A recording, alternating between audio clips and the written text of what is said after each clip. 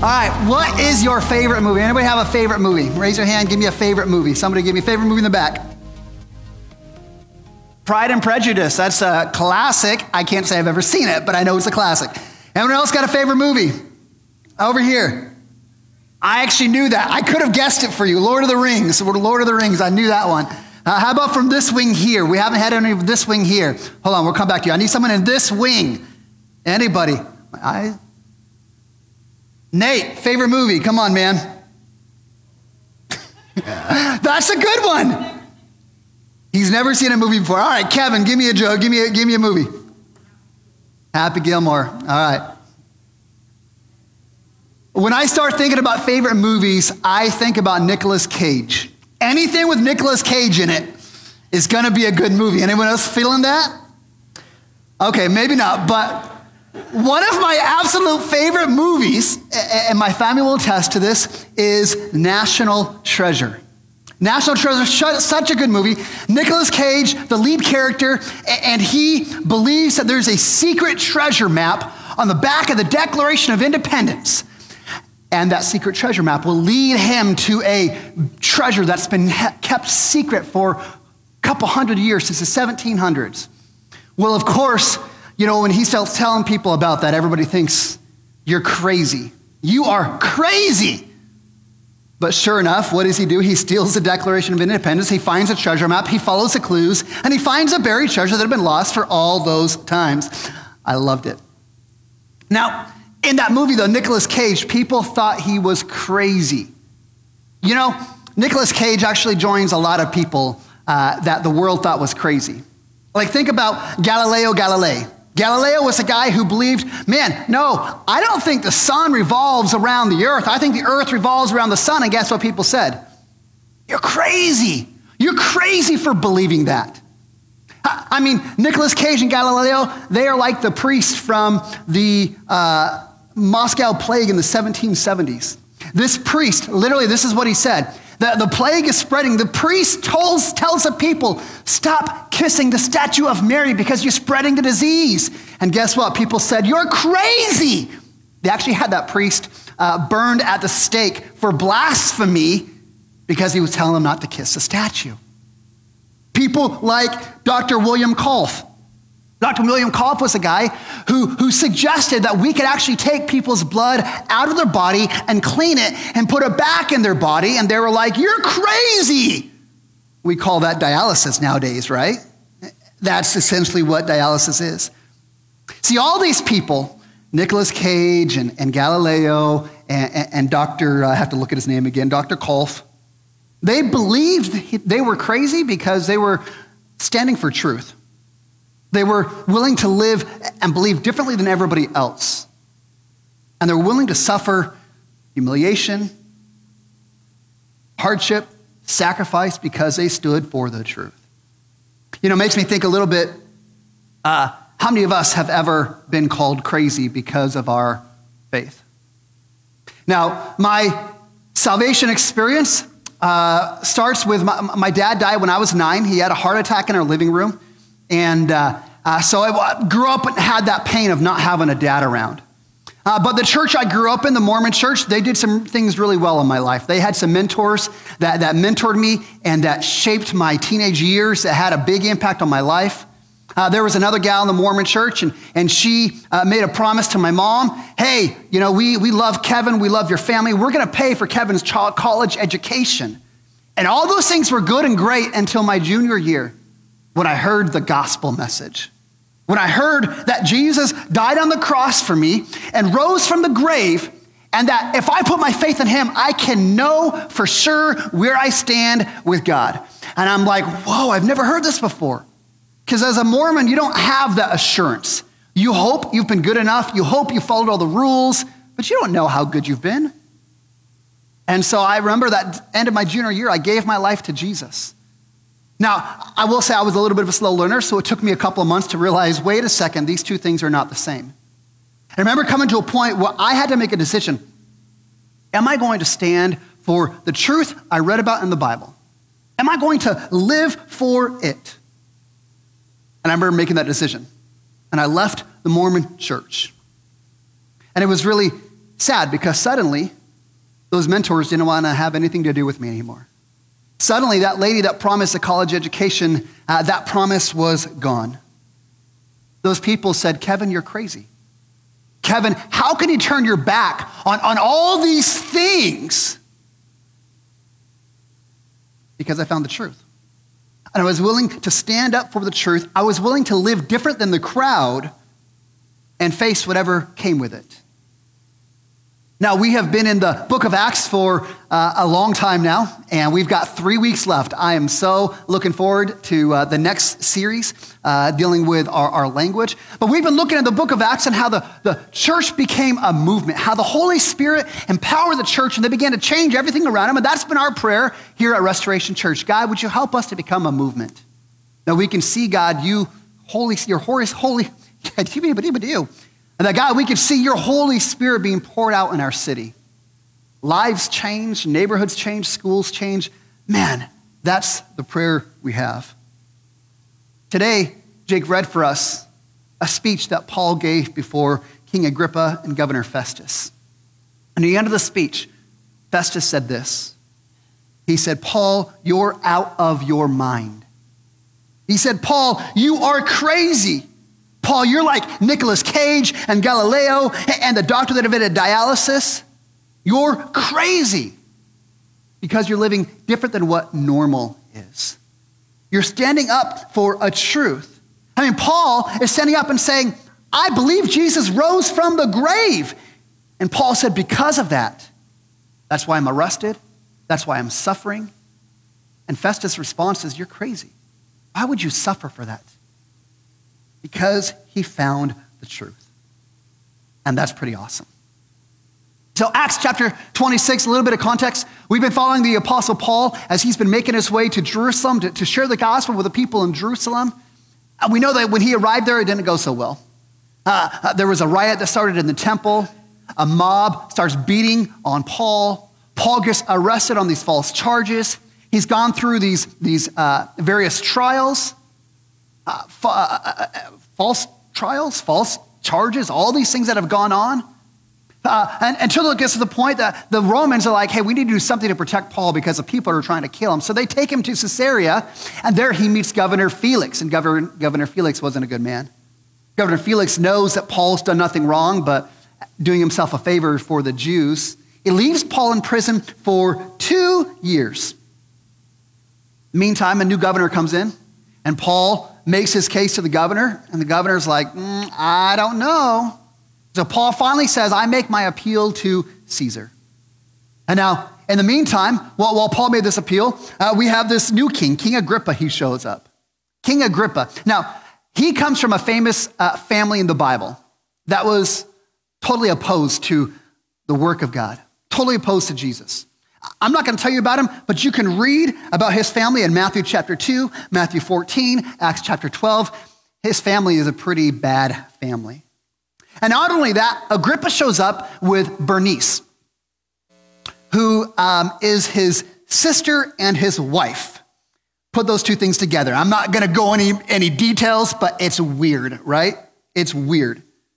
But when Agrippa shows up, because of his experience of growing up in Jerusalem, the Romans believed he was an expert on all things Jewish. And so here's Governor Festus. He's like, I don't know what to do with Paul. He appealed to go to Caesar, and I don't know what to tell Caesar. So when Agrippa shows up, Festus is like, hey, Agrippa, you want to come and talk to Paul? Come and talk to him and help me figure out what I'm supposed to say. Help me figure out what I write to Caesar as to why Paul is appealed to him and why Paul has been in prison for all this time. And that's Acts chapter 26. Paul is giving his presentation in front of Festus and Agrippa and Bernice. And he's going to say, the reason I'm on trial is because of my hope in Jesus. And as he shares his testimony, as he defends himself, we're going to see that it's going to be a challenge for us, for those of us who call ourselves Christians, as to whether, as we claim to be people of hope, as we claim to be people that follow Jesus, do we see some of the same evidences in our life the Apostle Paul is going to point to. So, again, if you were to ask the Romans, why is Paul on trial? They might say, well, he's on trial because he's created the disturbances. If you ask the Jews, hey, why is Paul on trial? And they'd say because he was trying to desecrate the temple. And then you ask Paul, why are you on trial? And here's his answer, verse 4. Acts 26, verse 4. He says, my manner of life from my youth was spent among my nation in Jerusalem. It was known to all the Jews. They know that I lived as a Pharisee. Paul's saying I was consistent. I was public. I checked all the boxes of being a good Jewish person. I did everything I was supposed to do. And verse 6, and now I stand here on trial because of my hope in the promises of God to our fathers. Paul has been in jail for 2+ years. And now, as he stands on trial in front of Festus and Agrippa and all these people, he says, I'm on trial because of the hope I have in the resurrection of Jesus. Now, here's what I believe. I believe all of us, someday, we're going to stand at trial. We're going to stand on trial, and we're going to have to give a defense for our hope. Every one of us are going to have to stand in front and give a defense for the hope that we have. And I don't think this is an if. I think this is going to happen. And the question is, will there be enough evidence to prove that you are a person of hope in Jesus? Will there be enough evidence in your life? Now, this hope is going to be our key for today. We're going to come back to it in our application. But what I want to do is as we look at this text, Paul's going to tell his faith story. And this is his third time telling it. And so rather than telling the same story 3 times, we're going to look at it from a little different perspective. Whereas Paul shares his spiritual journey, we want to view it in light of his statement on, I'm in trial because of my hope. And what he's going to do is he's going to give us some evidence that if we're a people of hope, these are some things that should be evident in our life, right? 4 things. 4 evidences for people of hope. He starts, verse 9, Paul says this. Paul says, I was convinced to do many things opposing the name of Jesus of Nazareth. And I did so in Jerusalem, not only locking up the saints in prison with authority from the chief priest, but when they were put to death, I cast my vote against them. I punished them in the synagogues, and I tried to make them blaspheme. And listen to this, in raging fury against them, I persecuted them. Paul is saying the first evidence that you're a person of hope is you've experienced a transformation. Paul, his defense to his hope is I'm a changed man. That is who I was. I used to be a blasphemer. I used to be an angry person. I used to be a persecutor. And then guess what? I encountered Jesus. And when I encountered Jesus, guess what? He changed me. He made me different. And this is what happens for us when the grace and the mercy and the love of God gets deep within our soul. When we experience God for who he is, man, we can't help but be changed by that. We can't help but become a new person. Now, sometimes it happens instantaneously, but most of the time, it's a process. Over time, we continue to be changed by the mercy and the grace of God. And see, this is the good news. Like, this is a good news because of Jesus. Like, our history does not determine our destiny. Like, how cool is that? To know, like for Paul, his history did not determine his destiny. Why? Because Jesus changed it. Jesus changed him. It was true for Paul, and it's true for us. Amen. That's good preaching. Like Paul, that's what God does. He takes us from the depths. He takes us from the pits. He takes us from our brokenness, and he redeems us. He transforms us. This is our story. This is who I was. This is the type of person I was. And then I met Jesus, and he's changed me, and this is who I am now. This is what Paul is saying. That as a person of hope, we experience a transformation where God changes us. We call this gospel transformation. This gospel transformation, when we are convinced of what Jesus did on the cross and that he rose from the grave, when we convince and we get that deep down into our soul, we can't help but be changed. We can't help but be transformed. So what is that story of gospel transformation in your life? How have you seen God make a difference in your life? Paul is going to continue in his story in verse 12. He said, listen, as I journeyed to Damascus, I saw a light in heaven that was brighter than the sun. Here's verse 14. When we had fallen on the ground, we heard a voice saying in Hebrew, Saul, Saul, why are you persecuting me? Is it hard to kick against the goads? And I said, who are you, Lord? And the voice said, I am Jesus, whom you are persecuting. See, a people of hope, not only do they experience a transformation, but number two, they encounter the risen Savior. They experience the risen Jesus. Paul, do you understand, literally, he met the living Jesus on that road to Damascus? See, what happens in church world is we start settling for information. We settle for knowledge, where if we just believe certain things and we agree to certain statements, and if we just believe in the dogma of the church, man, isn't that all we need? But here's the thing, when I read scripture, never do I see Jesus invite us to come and find a bunch of information about him. Like, I just can't find, hey, come and learn all this cool stuff about me. That's all you got to do. No, in fact, there's some religious leaders, and Jesus said to them this. He said, you search the scriptures because you think they give you eternal life, but they testify about me. What Jesus is saying, it's not about knowing information about him. It's about actually knowing him, walking with him, having a relationship with him. This is the significance. Paul's saying, listen, I met the resurrected Savior. And that's the thing, that Jesus is alive today. Jesus literally rose from the grave. In fact, we're going to celebrate Easter in a couple weeks. And you know what we're going to celebrate? The fact that Jesus was dead and now he is alive today. It's going to be an awesome celebration. This is going to be one of our favorite Easters we've ever had. Look forward to it. It's like 5 weeks, I think. I don't know. It's a few weeks away. Listen, that's not just history. It's not just history that Jesus died and rose from the grave. No, he is alive today. And we have the opportunity not just to know information about him, but we have the opportunity to actually know him, to have a relationship with him, to walk with him, to follow him, to have this personal relationship.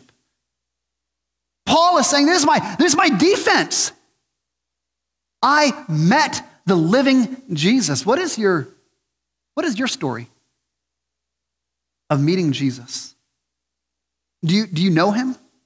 Do you have a relationship with him? Paul's going to continue. Verse 16. The voice said, rise and stand on your feet. I've appeared to you for this purpose, to appoint you a servant and a witness to the things you have seen. And I'm going to deliver you, verse 17, from your people and the Gentiles whom I am sending you, to open their eyes so that they may turn darkness to light, that they may receive the forgiveness of their sins. Again, Paul is on trial and says, here's the evidence of my hope. Here's the evidence that I'm a person of hope. Number one, I've experienced a transformation.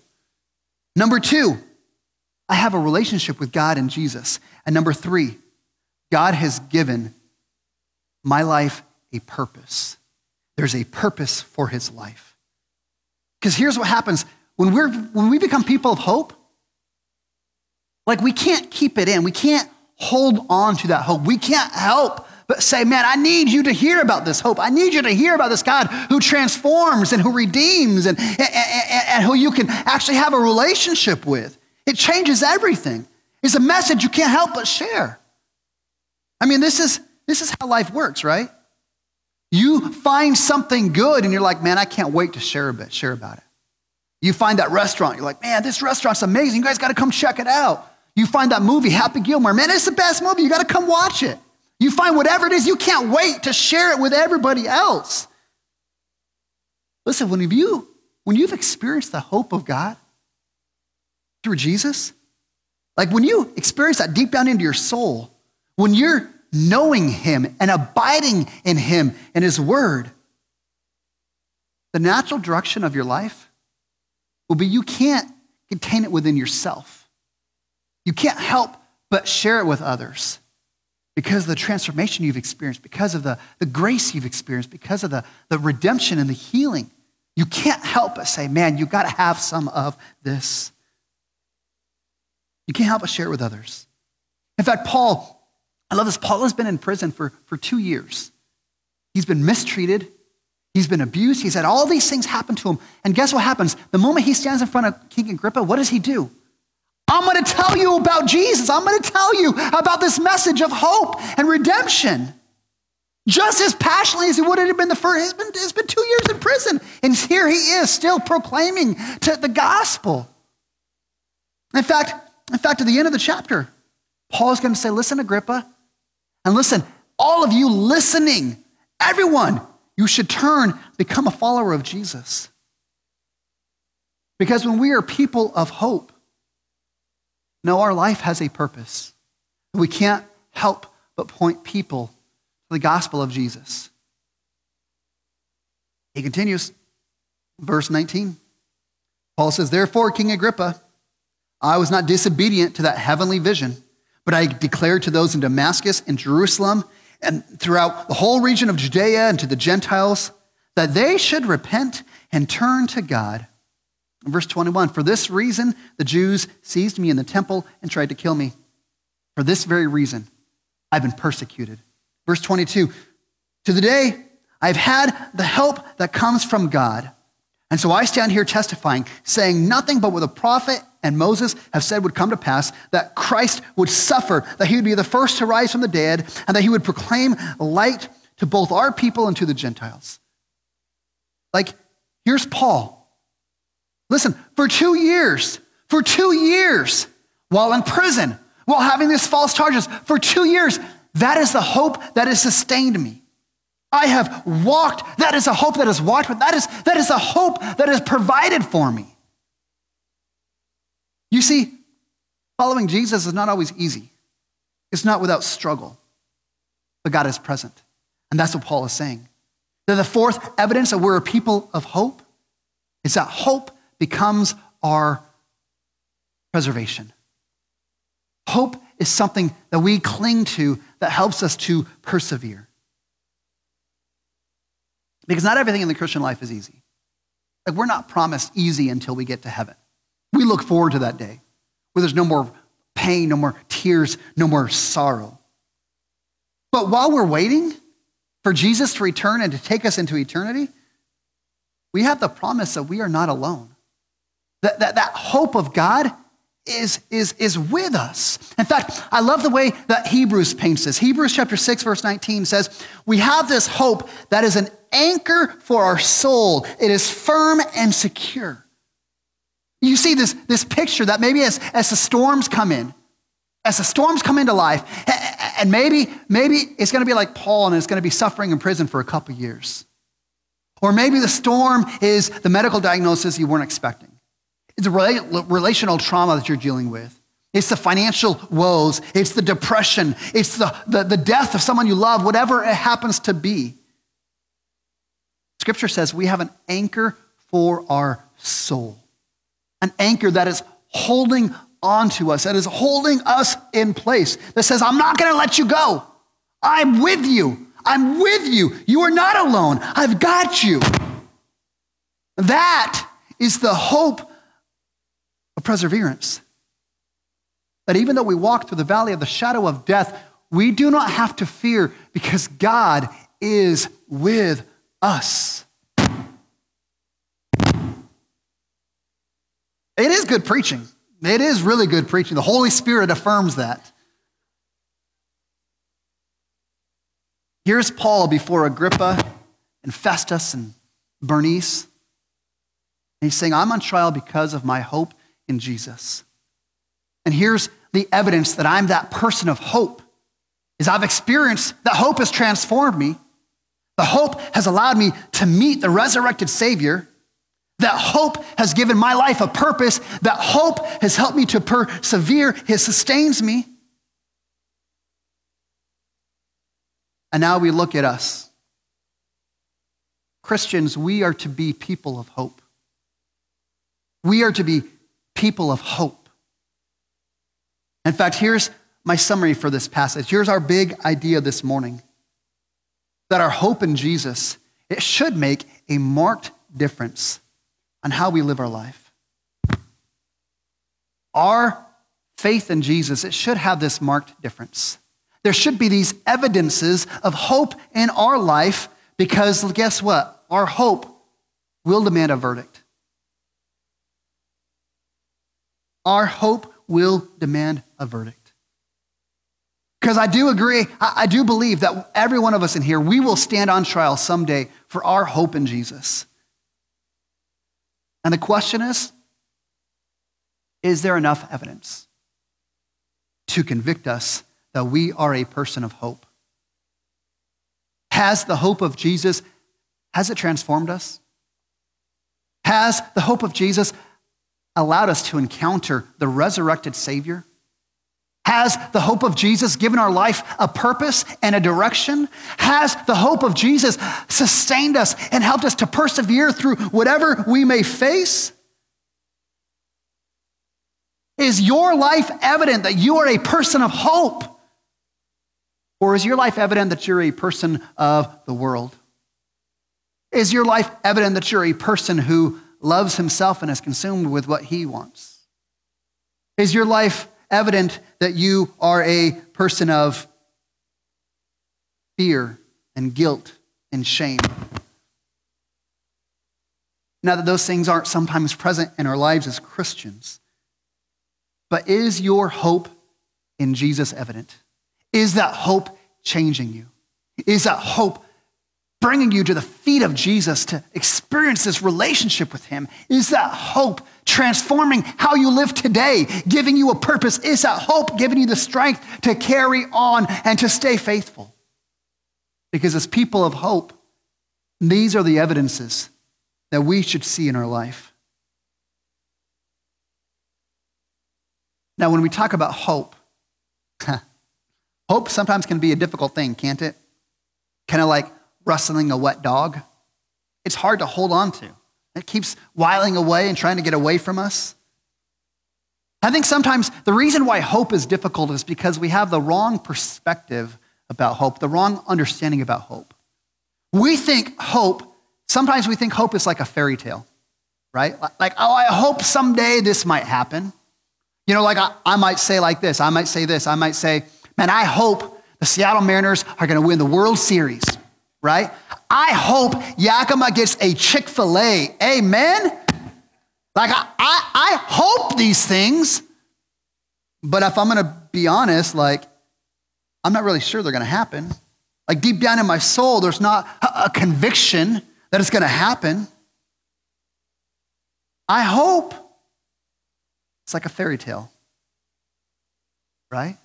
Or we use hope when things are trending in a positive direction. Things are going good, so man, I hope this is next, right? So, the job's going really good, so I hope they give me a promotion, right? Well, I met that guy, that girl, they're giving me some attention. I hope it turns into a relationship.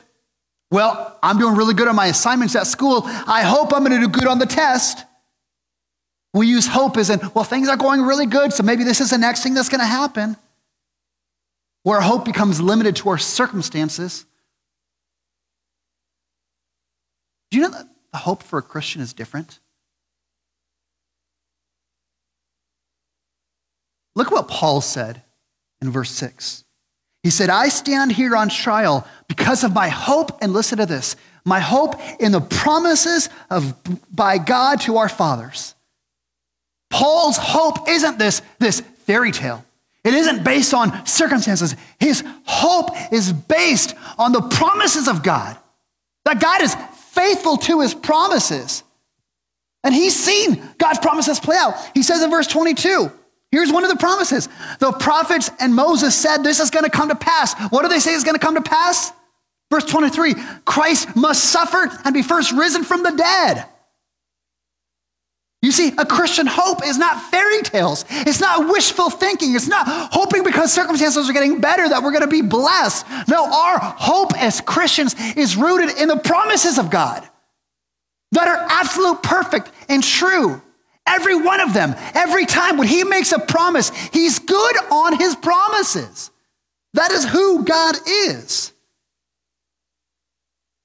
See, here's how I would define a Christian hope. Our hope is a confident expectation of something good based on the promises of God.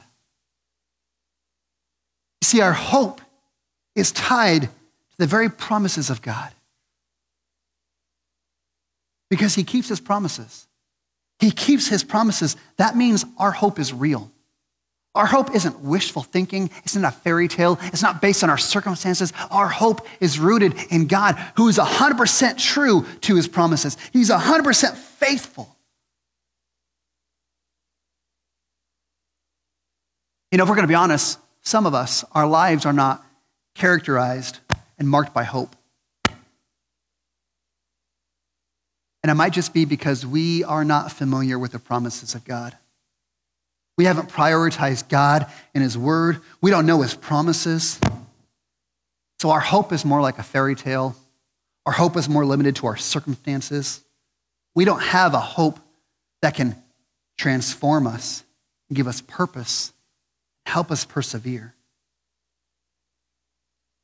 So I want to ask you just for a minute, just to close your eyes and just soak in these promises of God.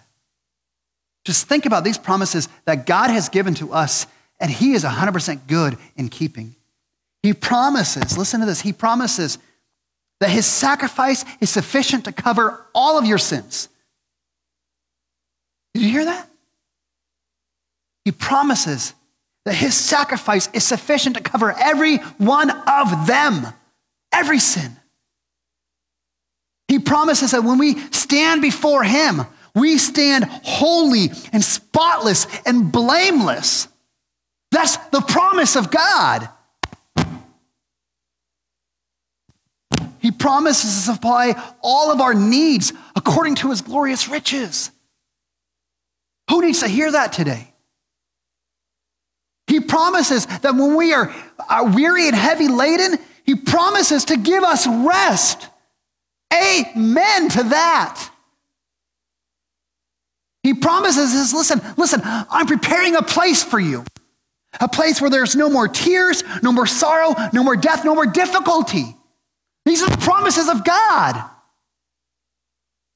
He promises, said, you are fearfully and wonderfully made. Yeah, our hope is because God keeps every one of those promises. He is faithful to that. Our hope isn't wishful thinking. Our hope isn't because of our circumstances. Our hope is in the God who keeps every one of his promises. Listen, I know some in here right now, some of us are going through some stuff right now.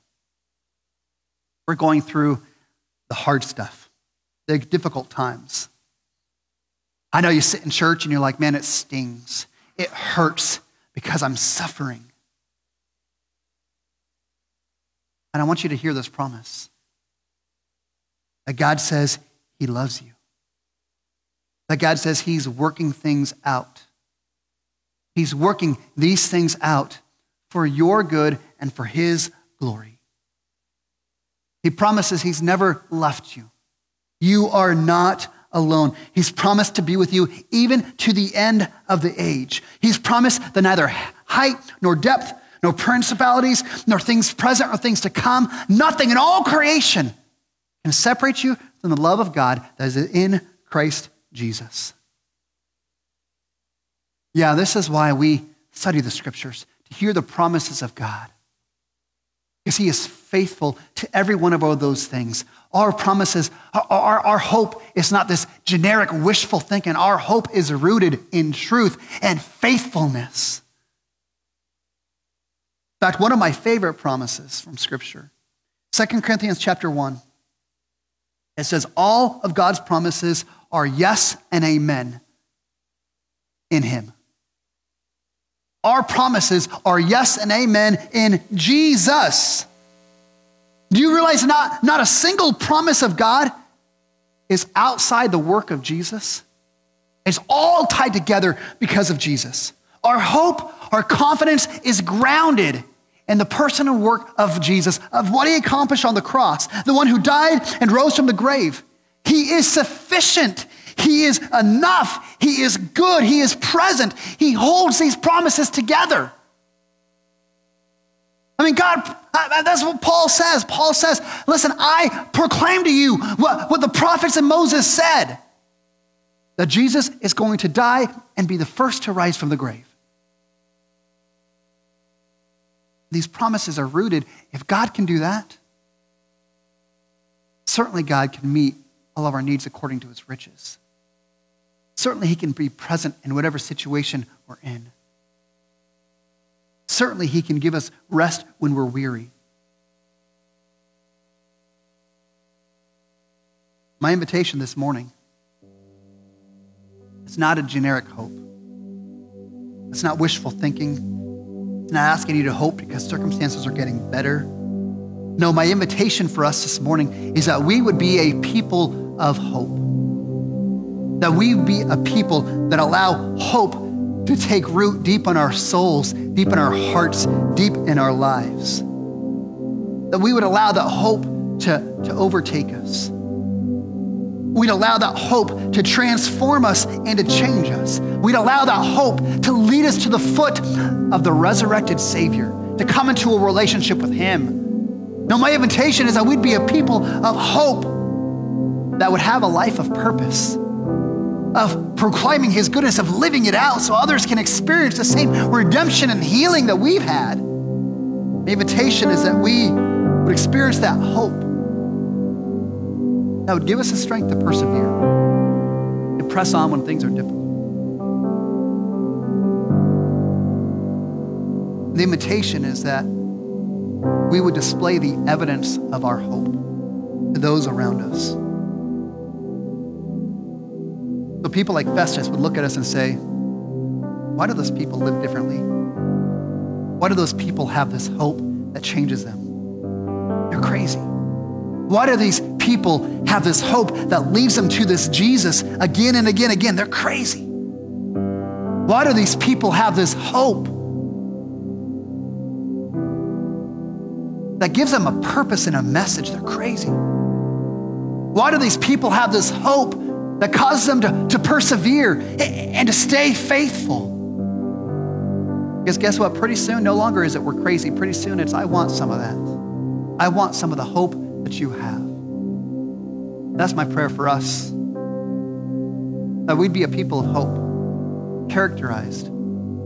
That our lives would have evidence that we are people of hope. Would you bow your heads with me this morning?